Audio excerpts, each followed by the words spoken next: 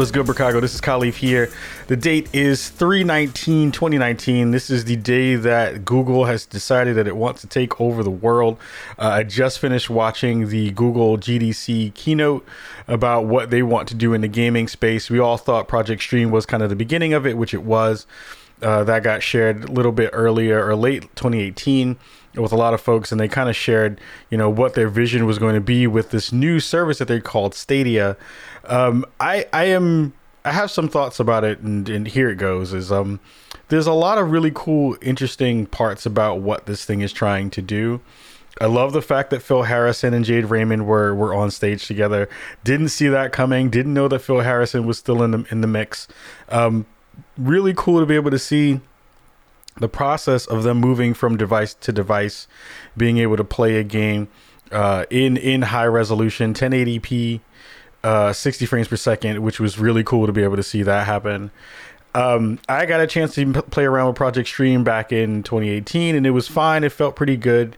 There were some latency issues. There is that kind of like natural feel that you have as a game player at this point, where input movement from your controller is not necessarily matching up to what you see on screen. That was the case with Project Stream. I'm excited to see what they're going to do in the summer of 2019, since it's supposed to be dropping in 2019 at some point, and the next time we'll see it will be in the summer. The thing that I'm actually most excited about is they had some really cool implementations of some tech that I hadn't seen before. So I'm super excited about, I'm kind of clicking through stuff. I'm going through all the stuff on Polygon right now that they shared. Some of the things I'm really excited about. State Share was really, really cool. The ability to basically turn your gameplay into web links that you'll be able to then have other people engage with, or if you want to take that same link and use it as a way to kind of pick up your game in another session somewhere else on another device. I feel that is super innovative, and I've never seen anything like that before.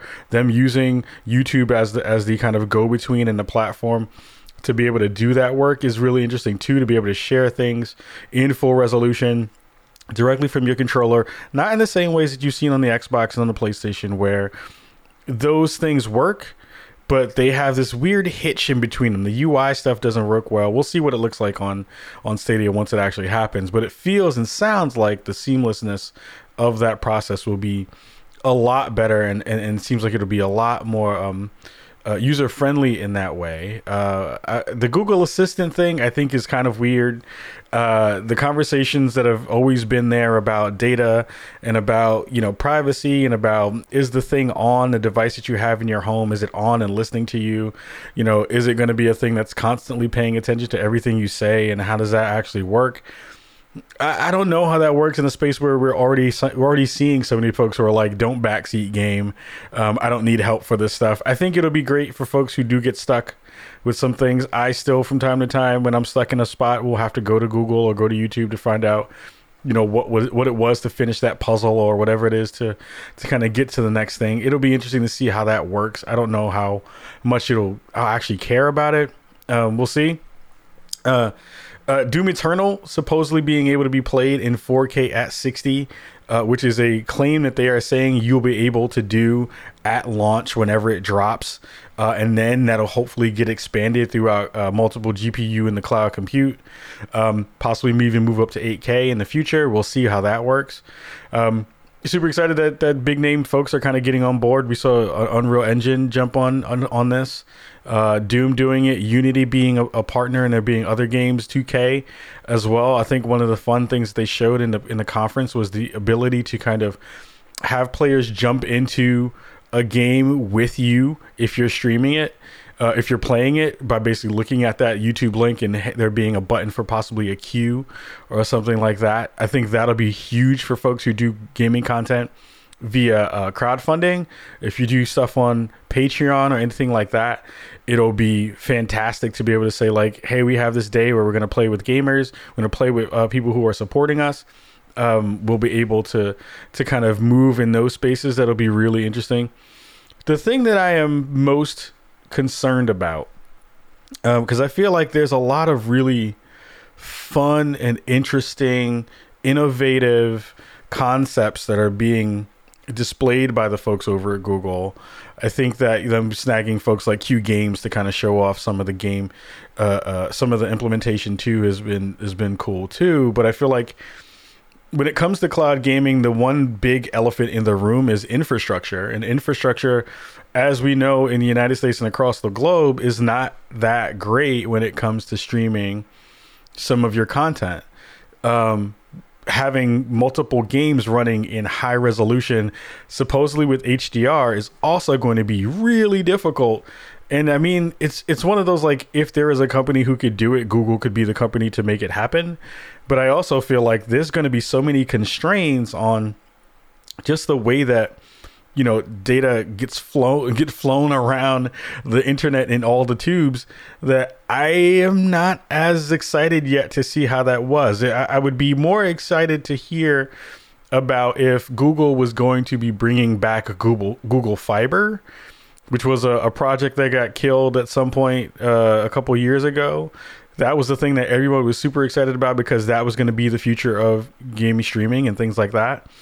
I'm very surprised that Google did not talk about any conversations about how they're going to partner with any ISPs, because most of these things are going to be pushing directly to their cloud services.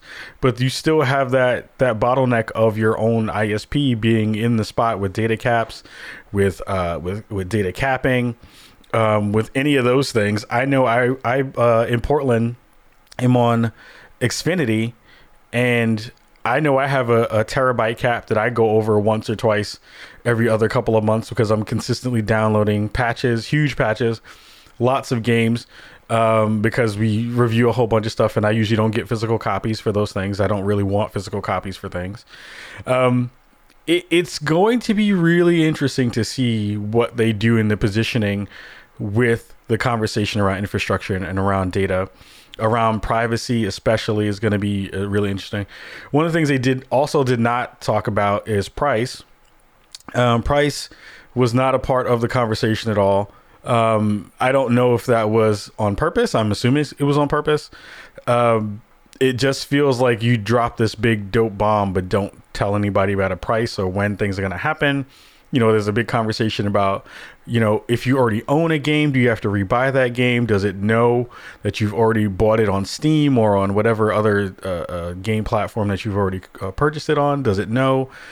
Because there's going to be all this connective tissue about how, you know, once you kind of start on Stadia, all those kinds of searches and all those things will kind of feed into your ecosystem even more than they usually do, just being on Google and being on the internet and you getting ads served to you. We all know how bad it is to get ads served to you in places that you don't want, and how that connective tissue is gonna kind of show itself up in Stadia as well. A beautiful awesome tweet out there by Agent Tinsley, Stephanie Tinsley, who we had on the show, talked about, you know, if I play a game and talk about it and then share that stuff up to YouTube, is that going to connect me to stuff that I don't want if I speak about something that's in the game? So if I talk about something that's political or something that is, you know, controversial, does that then feed me other stuff that I don't want in those searches and in those kind of connected tissues? Am I basically putting myself kind of in danger of re-adding myself to places that I probably removed myself from already? So that's going to be an interesting thing to see how they discuss that in future conferences and future meetings and things like that. The thing that everybody was complaining about or worried about earlier in the year, or a couple weeks ago, I shouldn't say earlier in the year, was the Google controller. The new controller, the Stadia controller, I think looks pretty good. I think it's not a terrible looking controller. It looks fine. I'm not sure what the ergonomics are going to be on that, if it's going to feel good in the hand. You know, how that's going to deal with accessibility, because they didn't talk about any of that stuff at all. It's going to connect via Wi-Fi, and supposedly the fact that it connects via Wi-Fi will help it to kind of connect to the games that you want to play in a specific way, because it's hitting the server as opposed to going through your device and then trying to find out how it's going to route to the game that you've been trying to play. There's a little bit of stuff in there that's going to be weird. The Google Assistant stuff is going to be baked in through the headphone jack and I'm sorry, through the microphone that's integrated into the controller. So that'll be interesting too. Again, that brings up the, like, is it always listening to me? But a bit that I'm sure a lot of people are not excited about. But you will be able to use other controllers. You will be able to use your Microsoft controllers. Shout out to Kat Bailey, who tweeted about that, who was in the room, who I saw tweet about that.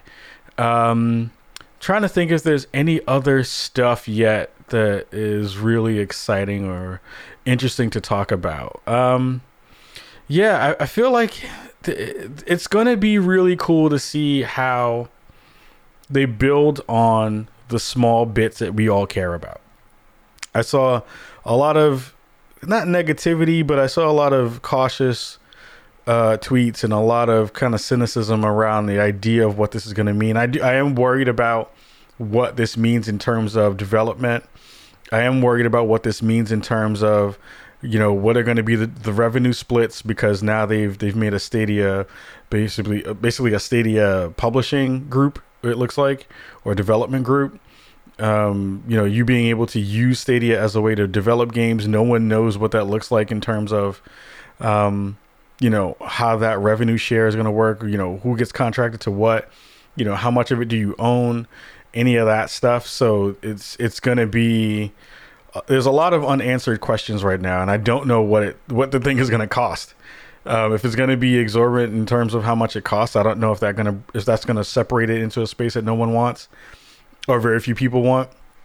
But I will say that it's exciting to see them move in this direction. I'm happy to see them kind of push in a space that a lot of people thought was either dead or going to be dead, or no one was really going to get there yet. And it'll be cool to see if they can pull this thing off. I feel like the fact that it's not a console is great. You don't have it, you don't need it at that point with what they're doing. The ability to kind of multi-play with everyone based on the fact that it's in the cloud is going to be really interesting. Cross gaming, cross-play gaming is going to be a thing that if this all works again on the internet, because the internet is the internet, that's going to be really interesting to see how that plays. They did kind of get themselves in a little bit of trouble, I think, by putting there will be no hackers, no cheaters on our service. You just put a big target on your back. The thing that I am worried about for any online service like this, we have seen huge corporations that have all the tech in the world locked down, get DDoS to shit, and all their stuff just drop out of the cloud. I don't know if anyone has ever really solved that problem in a real way. I don't think anyone has actually solved that issue in a real way, because the hackers are amazingly talented. They are really persistent and very, very smart. So I am not sure if the move to a non-physical piece of device that is going to be cloud and internet based only is ever going to be something that's going to fully integrate itself into our gaming lives in real ways.